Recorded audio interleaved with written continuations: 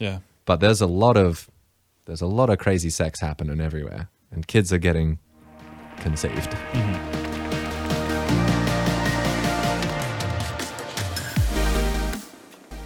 Well, welcome back to Open to Truth, a podcast all about exploring big ideas and discovering truth together. My name is Clint. Hey, I'm Tony. Welcome back.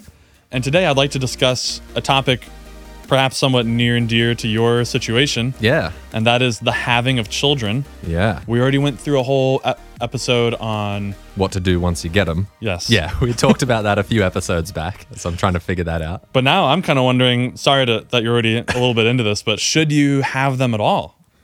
At this point, we are choosing to go forward. Okay. Yeah. Right. We're like 9 weeks away. Yeah. So he's coming into the world pretty soon. But Oops. Are you allowed to say yeah, it's been done. the gender? Okay. There it is. Am I? Well, I mean, I meant like socially, will you get in trouble with your spouse? Not that you like Yeah, dismiss. Not that I'm assuming his gender. Yeah. That was already kind of like a really screwed up move on your part. But Let me just, hey, Melissa, no, we can just start over. let me find out if she actually cares about that. All right, I just checked with Melissa. We're good. Okay. We're having cool. a boy in 9 weeks or so. Awesome, man. Yep. Well, it turns out there are some who say that you have done something unethical. By creating the life. That's right. And we try, to be fair, we were intentional about it. Like we were trying to have children. All right. You own the full It moral was premeditated. responsibility. Yeah. Okay. This was not an oopsie or an surprise.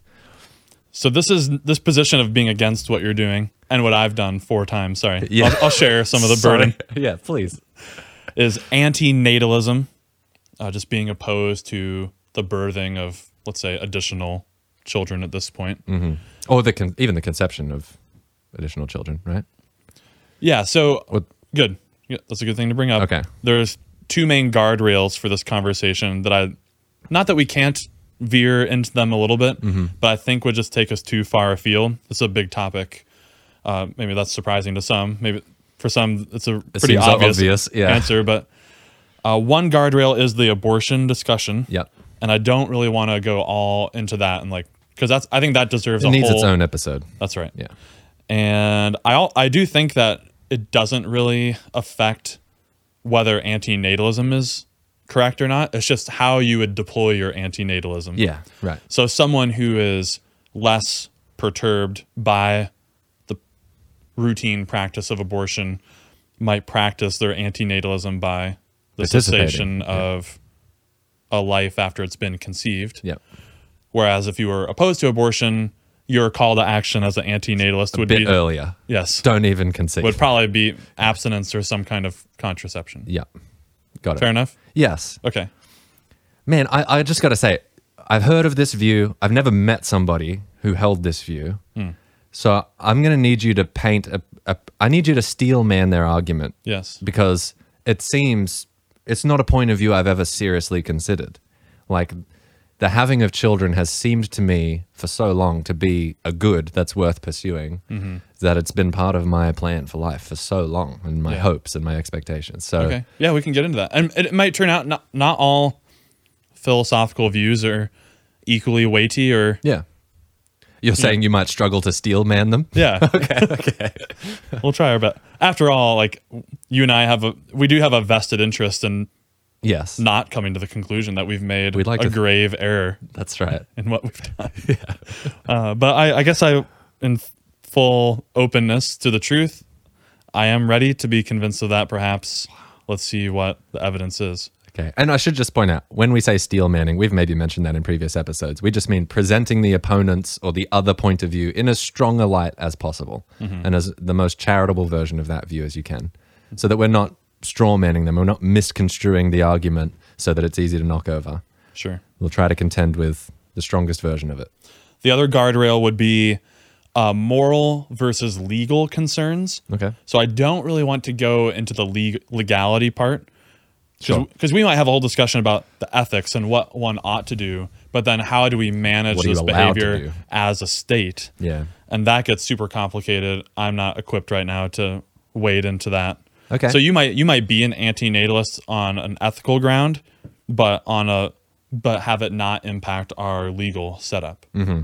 There might be other competing moral reasons to allow birthing to still be legal. Sure. Okay. So abortion and the legality. Those will be we'll try not to the boundaries of the road. Or at least if we're about to trespass over them, to note that on our way over. Be conscious about it. Yeah. We're leaving the guardrails here. Yeah. Okay, so I would say there's two main brands of antinatalism. The first would be local, and the second is global. So local would be just individual people, this is the claim, have an interest in never having been born. And a global concern would be no one ever, at least moving forward, and perhaps in the recent past, should procreate. Wow. Man. So those are two different kinds. Who's some of the big voices in this space? A big one is David Benatar. As far as I'm aware, he's kind of the big name. Is there a big book he's written that's touting this? Oh, probably. Okay. David Benatar. But you can the source that I looked at just briefly before doing this is the Stanford Encyclopedia of Philosophy. Highly recommend that. Maybe after one of these episodes you want to know more. It's pretty detailed and dense. It'll take you a long time to read an entry, but there's a whole thing on antinatalism that you could look at, and that's kind of what I use to derive some of this stuff. Okay. Do you think this is a view that goes way back?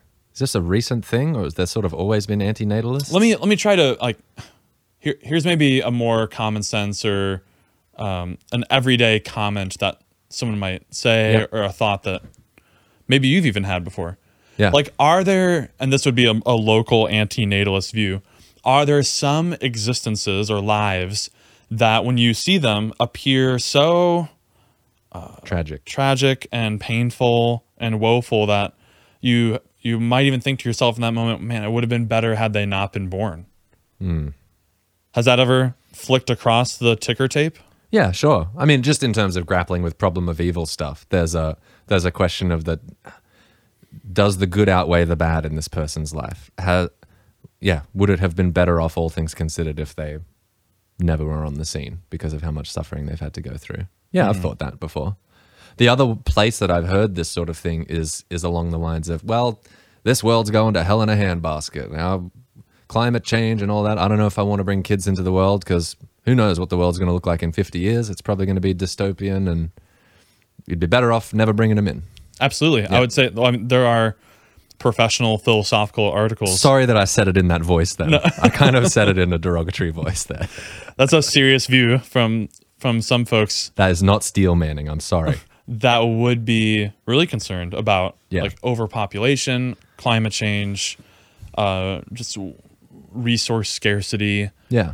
And that we shouldn't be adding to that problem. So by you are being selfish by adding to that problem by creating a new mouth to feed. The other argument that's maybe just related in here would be the need for adoption is so high. Absolutely. That don't worry about bringing new kids in. There's plenty of kids out there who need loving parents, who are wanting children that don't have them right now. You could do a great good by adopting instead of conceiving. I mean, I think you hit on the big three. Or one I'm thinking is what you mentioned right beforehand. And that is, or do you want to say it about? I don't know where you're going. One of the main arguments, and I think this is where David Benatar initially launched the ship from, is look, life is full of some pains and some pleasures, but look, not living at all, you don't have any of the pains. We know it's not painful. So never be. You're better off making the gamble of choosing to have someone not exist and not experience the pain. That's the one that I probably have the biggest bone to pick. Okay. I just think that's a really strong claim about the fundamental goodness of existence. Like that, there's a big discussion to have. I think we've outlined the territory. So those are the main dive in reasons. Yeah. So that one, the idea that I agree that life contains suffering. I don't know if I agree with life being suffering. The claim life is suffering that I know the Buddha was famous for claiming. Life contains, I think suffering is common to all human life. No human escapes suffering of some kind. That's true. But are there lives that are completely absent of any good as well? I guess I can try to imagine that. Just a horrible or a very short life, where maybe a baby is born and they struggle to breathe and they're like choking on their food for 2 days and then they die. Like that, I see. Yes. Horrifically tragic that would happen. You wonder, what is the good in this at all? And again, and that tiptoes into a whole like problem of evil discussion. Yeah. But I don't think anyone would deny that could happen. And it's tragic and horrific. Yeah. The trouble is, I just don't feel like I'm again, to the problem of evil, I don't feel like I'm in an epistemic position to know whether or not, or to even be able to weigh, will the good that could be produced through this life and that could be experienced by this child, will it outweigh the suffering that they might experience? I have no clue. I don't have any clue with my own life. I don't know how the next 50 years are going to unfold for me and whether the suffering will outweigh the good. And I think part of the challenge and invitation of the human experience is to live in such a way that your suffering has enough meaning that you can bear it and it's worthwhile. Live in such a way that the suffering you have to experience is worth it. It's worth the grind that you have to give yourself to. Because in the same way that I think the potential suffering your child could experience is theoretically limitless. Who knows how bad their life could go? Who knows how good it could go? I don't know. I mean, and I think this is maybe even exacerbated on a more like fundamentalist Christian worldview where the consequences can extend ad infinitum. Sure, you're saying both ways, like eternal suffering and damnation or eternal bliss. Great. Well, that just magnifies the problem and throws the scope out literally infinitely. Actually, let's just tiptoe down this road. I hadn't really thought about this, but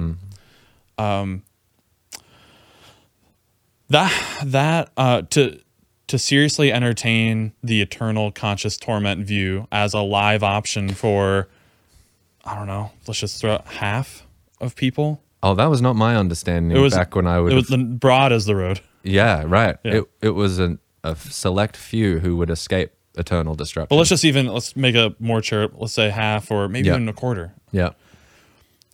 And you don't know ahead of time whether just because it's your child that it would be secured. No, you don't know what path they're going to take or. No, so I could see there being a Christian anti-natalist type of position, or at least maybe an argument against a certain position.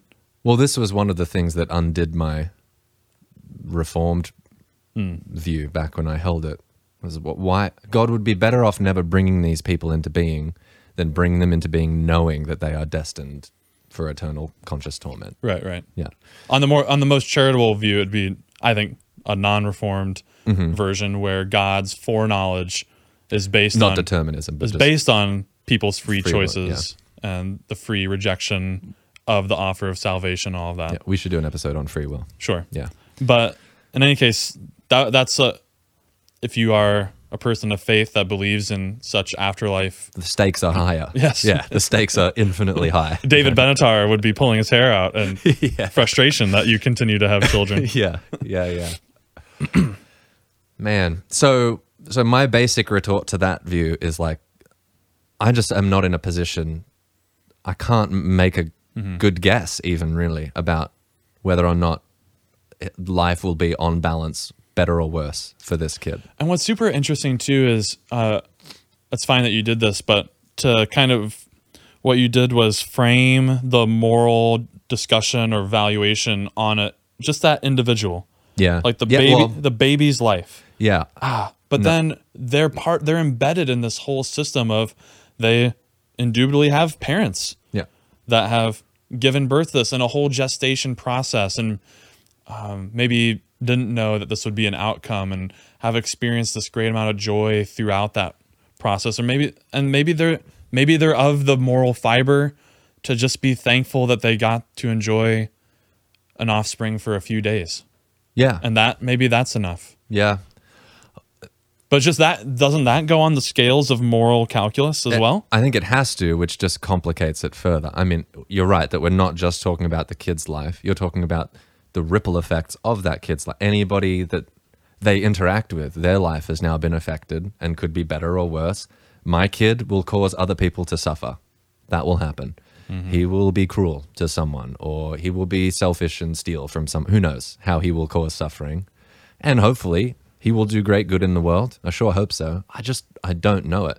So is David's view is it's better then to just, it would be better to not even play the game.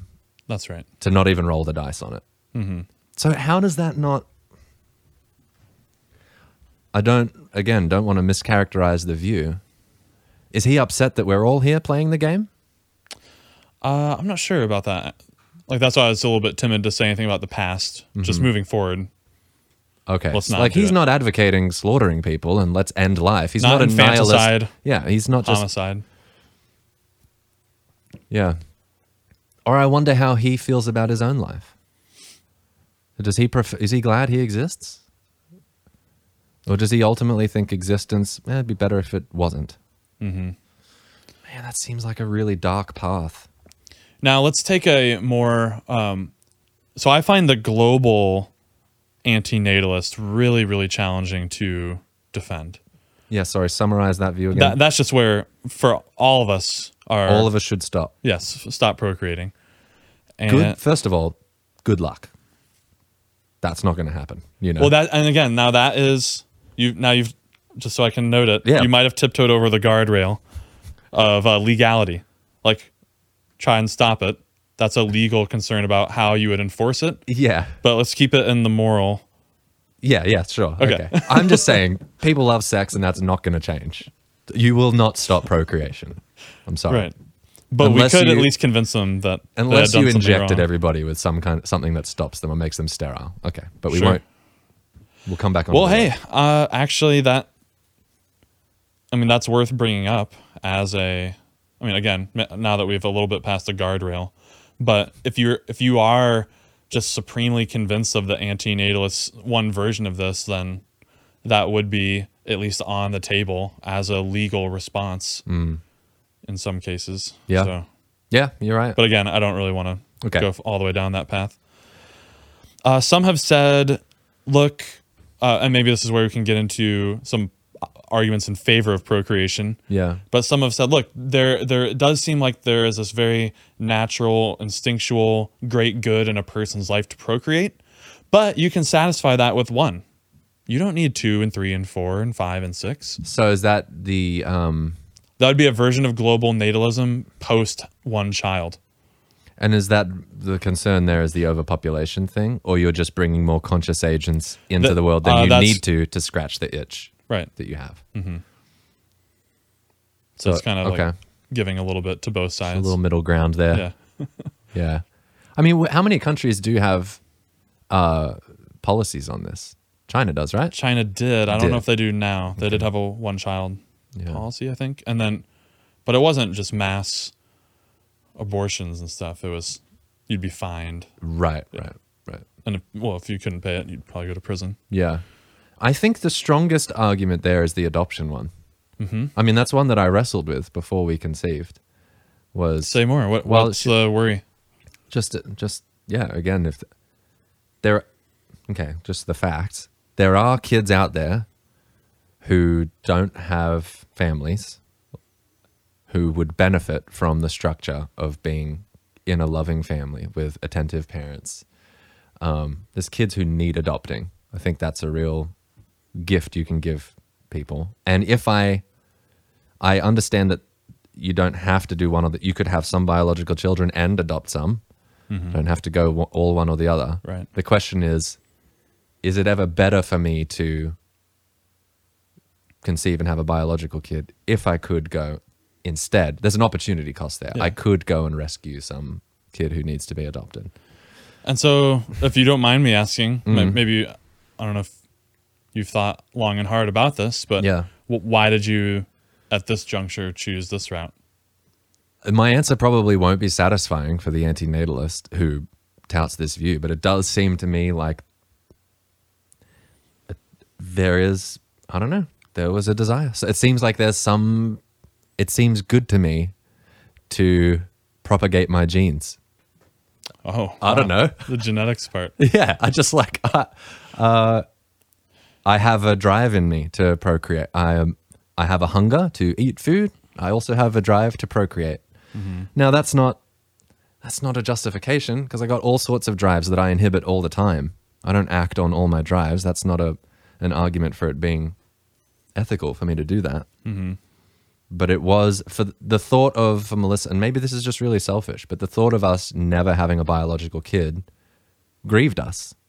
I don't know.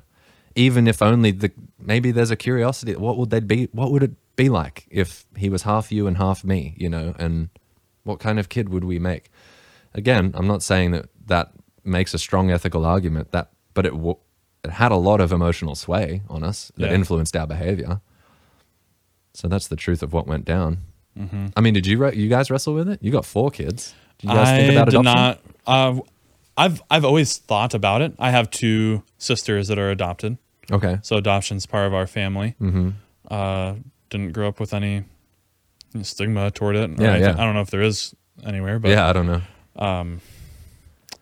But it was I maybe I'm wrong about this. I had the sensation that it was relatively difficult to adopt, costs a lot of money. I have heard that too. And we didn't feel like we were in a position to go through, like, even just the legal process of doing it would be tens of thousands of dollars that we don't, on top of then the normal cost of a child. Right. But you might, maybe you'd argue, look, you decide to have 4 kids though.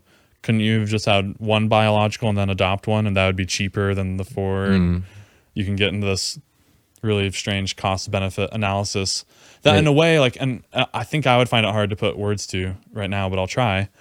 It just betrays like almost a wrong way of thinking about the whole topic, to be going through, like, maybe it's just an argument against utilitarianism, but you're something is too crass about this counting of the utils, the pleasures and pains on this, and running my calculator as though I'm doing my taxes. I'm like, oh, I'm $100 short. Yeah. I'm 100 pleasure points short of making this decision. Yeah. It just seems so bizarre, seems uncalculable in some ways.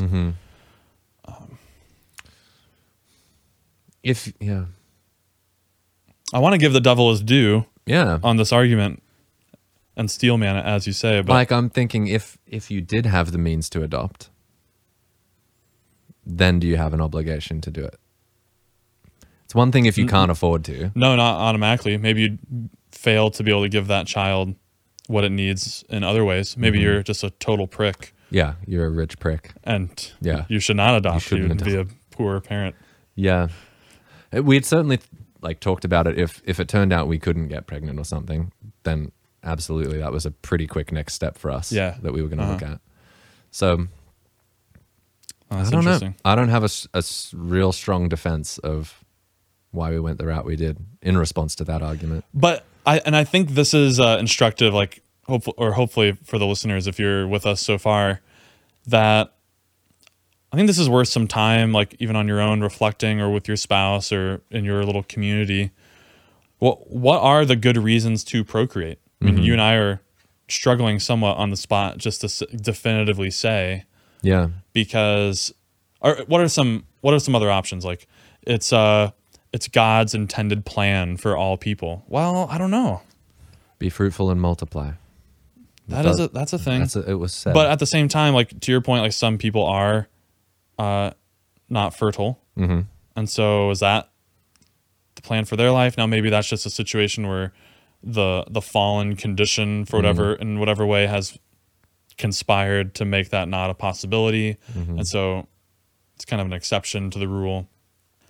I mean, I have heard more and more young people in conversation tell me that they're not interested in having kids, but I also typically assume that will change as they get older. I've seen that change in people. I've seen people who have been pretty staunchly like, oh, I don't need kids, don't want kids, and then they get to a certain age. Well, because when you're younger, having a child will for sure impede on your freedom to do what you want.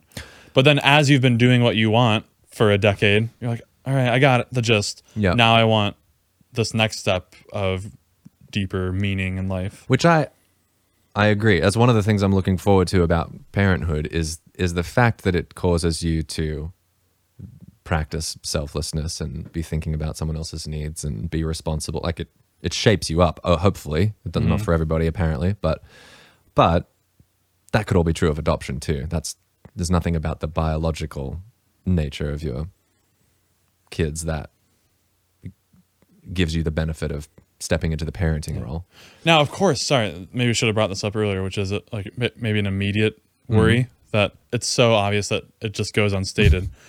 But here's an issue in moral philosophy is like Kant would bring up a principle of universalizability. Yeah. So your moral axiom should be able to be practiced by everyone. And if it can't, in a way that leads to a contradiction or some like really implausible outcome, then you should be skeptical of that moral axiom. Well, in this case, if everyone adopted antinatalism from here on out, we'd be done in 70 years. The human race would no longer exist. Right. Which is that what Benatar wants? Is he? I mean, that seems to me like you're casting a vote on human existence. Who are you? Who are you to be the judge about whether it would be better or worse that there are no people or that there be people? That seems like a profoundly anti-human sentiment. And maybe I'm wrong or I'm misrepresenting it, but that seems troubling to me to hold that view, to think it would be better if there were no people. Jeez. Yeah. That's a hard pill to swallow. Here's another hard pill, and I'm just spitballing. Yeah. Apologies ahead of time if this casts me in a horrible light, but I don't like the idea that other people's mistakes take away the opportunity to fulfill this great drive in my life. Okay. Particularly when we come to the allegation that it's going to lead to overpopulation or there's other mouths to feed, like the adoption stuff. Well, the reason there's other mouths to feed is someone else made some mistakes. They violated maybe a local antinatalist idea of, hey, maybe you shouldn't have kids right now because you can't provide for them. I get that you can be raped and then impregnated and all that. I've got to think that that's a pretty low. You think most kids who are awaiting adoption are the product of poor choices? Mistakes or agency. Like I'm just thinking. Goodness gracious! I don't know if I'm ready to say that. Okay, I want to map the contours here. Because there's surely kids who are awaiting adoption who have already suffered tragically. Their parents have died. They burned in a house fire. Absolutely. You know, that's not anyone's mistake. I don't know. There's probably some stats. I don't want to overstep my bounds. Yep. I don't know. But let's spitball for the sake of the discussion. Let's even say it's half. And I don't know what the current need is in adoption. Like, is there a shortage of parents or is there a shortage of children? There's adoptive parents waiting that can't find kids. I don't know about that either. I don't know. But just the idea that, but again, having not knowing all that, I'm being told by the antinatalists, Clint, you shouldn't have kids because of this problem out there. But meanwhile, like all these other people still are, and you're wondering like, there's a free rider problem of some kind. Where why do I need to give up the good of having a biological child? Yes. When other people are carelessly doing it, and now I have to go fix their mess. That's what I am. Yes. Yeah. Now is that? I don't know if that counts as an ethical concern. It's maybe a selfish one or an emotional one. Yeah. No, I see what you're saying. And it's not just the donating of my money. This is a whole life good. It's you have it or you don't. You know, Yeah. Biological children. And there's this time window I'm looking at to achieve it. Yeah. I'm not too personally offended, to be honest. Like, I already have my children. I did have them. And despite all the writings that have been done about it at this point, and because I feel like I satisfied the necessary threshold to be a adequate parent, which was you will have the bottom rung of the Maslow's hierarchy at the very least. Yeah. You have your food, you have water, shelter, you have access to medicine. Your kids have a lot more than that. They have a lot more, but just for those who don't know, they don't have direct evidence to the higher rungs. So you're not contributing to the problem. No.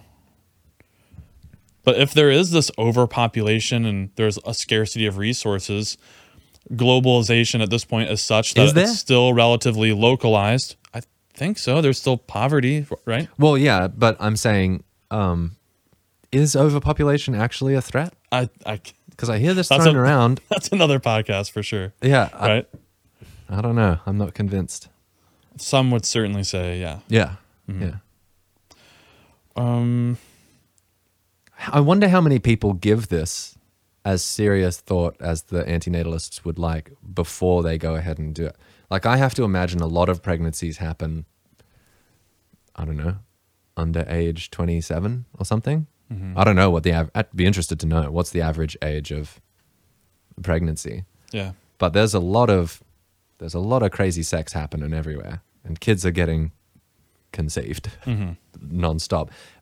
And I think in large part it happens before somebody matures to a point where they might seriously grapple with this. You know, that's funny. It's like, if only the average reading age of the Stanford Encyclopedia of Philosophy were 18.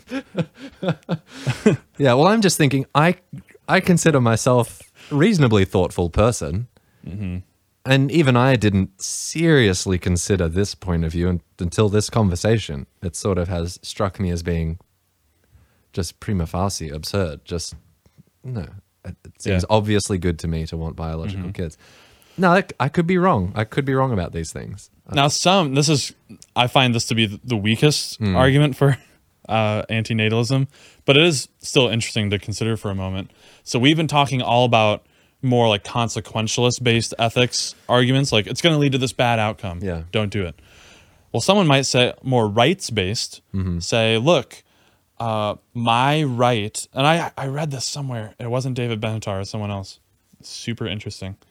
But yeah, I bet if you Google it and type the basic gist of this in, you'll get the news article. Some guy is suing his parents for having birthed him, saying, you violated my right to consent to being born. So type that in if you can. Oh, and he's suing his parents. Now I am gonna jump over the legal guardrail for a moment. That is fascinating because you might wonder. What am I trying to say? It elicits now a conversation about the locus of rights. You might say the metaphysics of morals. What grounds are rights? Why do you have rights? How do you have them? And my right to consent to being born is a right that you could only ever possibly possess once one is born. If you do exist already. Right. Yeah. So it makes me think it's not a genuine right. Right. Because it's nonsensical. It doesn't attach to anything. Yeah. And so this has been brought up in the literature back in the 80s. This guy, Derek Parfit, called it the non-identity problem. And he gives this kind of fun thought experiment. So Marie is taking this drug that if you were to conceive while taking the drug, a baby that is born would be born with a withered arm. Okay? Yeah. Now, if she gave birth right now, or like conceived right now, let's call that baby Amy. Okay. And if she waited 3 months for the drug to wear off and then conceive, let's name that baby Sophie. Okay. Okay. I think those are the names used in the article. And so the question is, would anyone be wronged in that story at different moments of conception?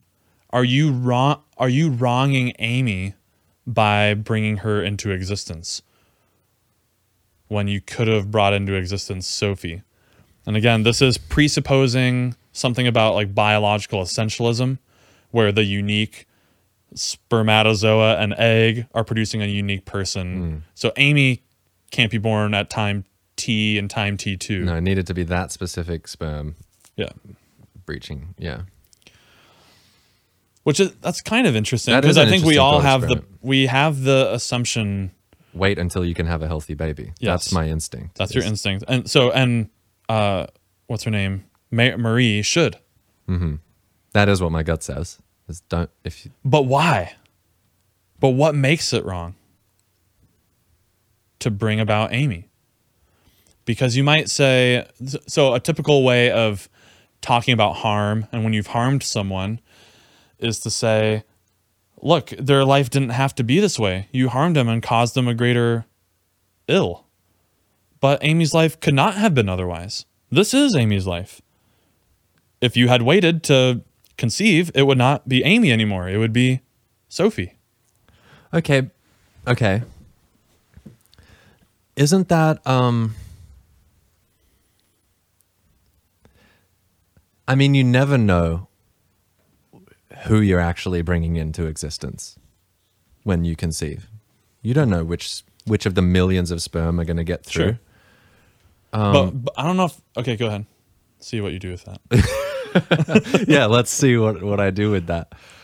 Or maybe it would help you with this. Another case, Yeah. a second example Okay. in that same article. I think it's Sri. As if she conceives, she has this situation where whatever she conceives will have a serious mental disability. And if she were to conceive, let's call that child, the resulting child, Arav, I think is the name in the article. Yeah. And or not conceive. So has she wronged Arav by conceiving? Like if you knew you could only have children. And this gets back to the initial, like the local version of antinatalism, that certain people have an interest in not being born, was the initial thought. And how does that not turn into an argument against like euthanizing disabled people? I know, I don't really want to go that route, but that's a huge concern, yes. Well, just going back to the guy who sued his parents, the thought I had percolating there was he's upset that he exists. Okay. Maybe this is just help me with this thought. But not even that. I think that's not even part of the suit. It's that you didn't consult me. Yeah. Okay. Well, that's just absurd. That doesn't make. I'm wondering though, and this might be a whole other discussion, but for that guy, would a solution be? What if I mean, he has the right. This is dark. He has the right to opt out of existence. He has the right to end his life. Yeah. And I could hear the argument being, well, but it would probably involve some suffering and it would be better if he wasn't born so he didn't have to end it and experience the suffering of ending it. But suppose there was some facility you could go to Oh boy. where it is painless, you go to sleep, you say, I'm done, and you opt out. Like those death pods in Australia. What was that? Oh yeah. Yeah, remember that technology we saw? That Yeah, that's right. It's a thing. it's a euthanasia pod that you'll just get tired and fall asleep and completely painless and never wake up. No doctor's note of a terminal illness. You can just go. I don't know. Okay. I don't know if it was legal. I don't know where it ended up. Yeah, but yeah. The technology exists. I understand. Yeah, I'm So following. so you get the thought. If he's upset, he can always leave if he hates it that much. I don't know what the implications would be of whether it's state-assisted suicide or euthanasia, however you want to talk about. Again, it's dark. But does that solve his problem? Then you can leave it up to the individual. You don't have to consult them before they're born. Wait till they're born, and then they can decide, is this worth me continuing on? So are you just connecting that to our case of Marie and Sri? Are you saying that we can't know whether they harmed Amy or Arav because we need to ask them later? Yeah, kind of. Wow. Maybe. So, okay. Yeah. Interesting. Because I think, yeah. I'm so worried I'm going to step on landmines. That's okay, but that's man. the goal of the show, is step on landmines and then discover that you've stepped on them and change your thinking. Okay. So, there are people who are born with disabilities who still have great lives. Absolutely. And they live the good life despite the disability. And they overcome struggle. And yeah, they will struggle in some ways. But on balance, it's better that they're here than that they're not, you know? So. And if I may have the leeway to say, I don't have much personal experience in this space, but perhaps they even led an on the whole, all things considered, better life because they had the disability. Right, I can imagine that. Maybe the earlier children in a family had not as good jerk parents, but then upon having a disabled child, the parents' hearts are softened and something like that. You know what I'm saying? Yep. I do know what you're saying. So all of it just leaves me paralyzed with lack of knowledge of the future and how these things will unfold. So, well, but are you morally concerned about having had this conversation? Are you less morally confident in your decision to have a child? Yeah, slightly. Slightly. Because I haven't been able to knock down their argument as well as I would want, other than Well, this wasn't even this thought experiment was not even an argument. It was just a question about, do you think Marie harmed Amy by birthing her with a withered arm when she could have waited and had Sophie? It's a bizarre something about thing. it feels like a philosopher's trap that's just causing my mind to bend on itself. Because Amy only exists, or Amy the first one? Yeah. Amy only exists ever with the withered arm. Yes. That is Amy. That's right. But you still want to say it's a contingent fact about Amy that... Do you? I do. I do want to... It's not an But I essential don't want to property of explore Amy. it for fear of being found out. Thank you for your intellectual honesty there. You're saying the withered arm is an essential property of Amy? No, I don't want to say that. Is an essential? Yeah. Not is inessential. Yes. Amy only ever exists. Yeah, she could take a serum that stretches it out. Oh, now we're just inventing magical No, I'm saying serums? it's not a necessary property. Like, it's not what makes her Amy. right. Doesn't that? It was an annoying point to bring up, but it doesn't help us. I was just saying, when you said like Amy has to have the withered arm, Yeah. Per the thought experiment, she will be born with a withered arm. But it's not a necessary essential property of what makes Amy Amy, because it could be fixed. We just don't have that technology. That'd be great. How about this? Her genetic code is going to lead to that outcome. Sans intervention. Not that it can't be dealt with once it has led to the outcome. Right. But we will experience arm withering at some point. Okay. Yeah. Okay. Gosh. That digression was not in the original. Yeah. Or in a footnote. Just trying to get clear on it. Well, let me put you in the hot seat. Okay. What do you think about this? It's one thing to sit there and give the thought experiments. Give me your thoughts. So I'm going to help myself to a later part in the article Of course. that I didn't. I'm going to throw myself a life preserver. That you didn't extend to me. Okay. So they differentiate between cases of same number, non-identical problems, and different number. Okay. So the Amy Sophie is a same number problem, where at the end of the day, there's going to be the same number of people in the world. Yeah. But in the Sri Arav case, different number. We're deciding whether there's going to be this extra person or not. So I feel like there feels like a difference. I can't articulate it, but I feel like I'm wronging Arav more than Amy. Remind me of Rav's situation. Sorry. The mom is not either going to have someone with a mental disability or none at all. That's it. Whereas Marie just needs to wait 3 months. Yep. To have a child. Yep. And you said you feel like you're wronging Arav more? Yeah. By bringing him into the world? Well, maybe I want to take that back. I don't know what I think. Seems like thin ice, man. To knowingly do it? That's the whole thing. Is to knowingly do it. I mean, wouldn't you say like a vast amount of disabilities are done unknowingly? Yes, I would. And I'm saying, this is preconception. Yeah. We're not talking about screening things or anything like that. No. Like this comes up all the time. Like you have is it Huntington's disease where you die by like 40? I don't know. It's one of those, and it's just a genetic marker. You could go get tested right now and find out if you have it, or if you have the recessive trait that's going to pass on to your child. You could go find out now, and a lot of people do because they then don't have kids on that basis, that knowledge basis. Really? But see, even that, you're going to give birth to a child that you know will die by 40. It's not obvious to me that I shouldn't do that. Okay, yeah, I understand that. I think you can have the good life in 40 years. you know? And I understand that there are plenty of disabilities that cause great suffering, whether it's physical pain, whatever it happens to be. Right. But I will say there are plenty of mentally disabled people who are happy and who have a great life on their own reporting, you know? Now, that's not true for everyone. There's some people who seem to be very non-functional or very distressed a lot of the time. I understand that can happen. So it would seem to me like it would need to be case by case. What kind of disability are we talking about?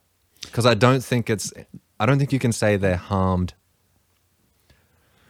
Do you think, I almost wonder then too, if kind of what you're saying made me think of the reverse of natalism, of antinatalism, which is maybe like obligatory natalism. Like if you're so jazzed about all these different lives that could be, why not just have as many as you possibly can? Yep. If some people do, right? Yeah. On other grounds, but right. They just don't believe in contraception. Yeah. But hey, if this deal is so great, let's just get more of these cooking. Yeah. But that seems crazy too, and we would limit it by maybe parental interest. Yeah, or how many could you responsibly care for? That would be my limiting factor, I think. I mean, it is our limiting factor. But Tony, like, and again, foot and mouth, mea culpa, I apologize. But my thought was, we were just a moment ago saying, like, even some of these really obvious disabilities, it's a genuine setback of how just having full access to the range of, let's even say, the God designed plant or something, blindness, let's say. Yep. So it's better to see than not to see. I'm probably going to think that for a very long time. Yeah. Okay. Now that's way worse than you're in a big family where dad spends a little bit less time with you. But that was a reason you just brought up to not have that other child. Yeah. I found myself thinking that you said free pass to have knowing you're going to have a blind child, but cut it off when you don't get breakfast alone with dad. Maybe I think parental interest is a greater good than sight. Wow. Okay. Maybe. Like that's a way out of the problem. Yeah. I'm trying to discern what is going on in here. Why did I have that intuition? It's because when I think about what makes life meaningful, what makes it bearable, in spite of suffering like a lack of sight, it is relationships. It is, I think for me, it is love. The amount of love that you can participate in, both giving and receiving and cultivating, all of that. I think that's kind of what we're here for. So, and that can happen in spite of some of these physical limitations, which is why I think. And what's kind of funny too, just what I routinely of late has been really fascinating to me is how much of our intuition is different now than it was like 200 years ago, where like, people just had lots of kids. Yeah. You know, and so no one was really modulating. There wasn't an option. I mean, before contraception. Right. Most families were like 8+ kids. Yeah. And so, you know, like, oh, if you have another one, they're not going to spend as much time with you. No one was really worried about that. Yeah. It's just kind of interesting. It is crazy how much birth control, the control over it now has changed the game. It changes how we relate to sex, all of that. A lot of this is based on that. Yeah. Man. Well, I will just say, I don't know if you feel the same way. I don't feel like I've landed on as sure a footing as I would like to in this arena. I still feel the tug of the adoption argument and not having a great counter to that. Because did we just say, yeah, but I wanted kids? Yeah. Like, yeah, but I kind of want to see myself in his face, or I want to see my spouse in their mannerisms, or the world that would needs be another one of this. Yeah. Is it arrogant to say that? So I think we got some good stuff to pass on, you know? Jeez. Because any of the other goods, like I think I could lead a good family culture. I think I could instill good virtues and values. That could all be done with an adopted kid, you know? There's nothing about needing to have a biological kid there, you know? Yeah, maybe. You don't seem as rattled as me by this. But what if, okay, go with me here. What if a lot of the traits that you like about yourself are, in fact, what's the word? Hereditable. That is, heritable, sorry. Yeah. You got them from your parents, and you will pass on a lot of those dispositions and to your child. And maybe the Allen rule of life that you wish to institute in this home would only be agreed upon by one of my direct descendants. Seems arrogant. The Allen name needs to live on. The Allen bloodline. Now we're going long. Are we? That's fine. Okay. Thank you for sticking with us this If long. you don't think it's fine, you can tune out. So you did bring up earlier, though, that I have lots of drives already that I don't act upon, that I'm kind of tamping down. Them, yeah. But I want to revisit that because that didn't really hit home with me. Why that seemed like a powerful argument at the time, but now I'm revisiting. Okay, so I'll just recap it. Because we're just saying, we're not saying that you always have to fulfill the drive of childhood or of parenthood. That like you're not having 19 kids, you're having 1 to however or 3. Yeah. Just like you're not always having McDonald's, but you had a little bit, or you're satisfying your hunger drive, which is a good thing. Just because it's a drive doesn't mean it's bad and needs to be totally abstained. Okay. You dipped in and then you dipped out when it got inappropriate. Well, let me think about that. I just want to see if I can find a counterexample. Can I think of a drive I have or an urge that I have that in all cases should be inhibited? My head went to murder. Like if I have a drive to kill when I'm very angry, you know, if that's true. I don't know if I've ever been driven to that point. I've never premeditated murder, but let's just say. But there might be circumstances where that level of aggression is warranted and appropriate, and you do need to dip into that drive. Right. You're modulating it when it's inappropriate, which is like they cut you off in traffic. I just wanted to be cautious about making the argument that just because I have the drive, it would be good for me to fulfill it. Why? Why need to be cautious? I mean, because I'm cautious with all my other drives. I'm very thoughtful in how and when I do fulfill them. Are there any that you totally abstain? And to be sure, some have done this, like monks take a vow of celibacy. Yeah, they are not doing the drive of sex. They never engage in intercourse. Yeah, rather. I don't know what they do in the privacy of their own monasteries. The ashrams. Yeah. Are there any drives that I never participate in?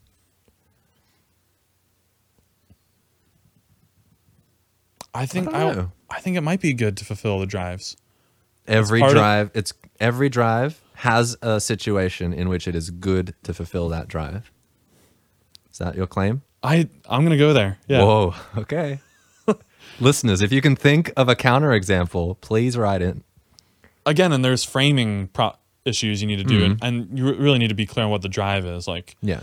So a man might say, I have this drive to see as many women naked or have sex with as many women as possible. Yeah. Okay, wait, you've just stacked the deck against me, I feel. Rather, we're just talking about the drive for sex. Sexual activity. Yeah. It doesn't need to be with all those other women. You can be monogamous. Yeah. Yeah.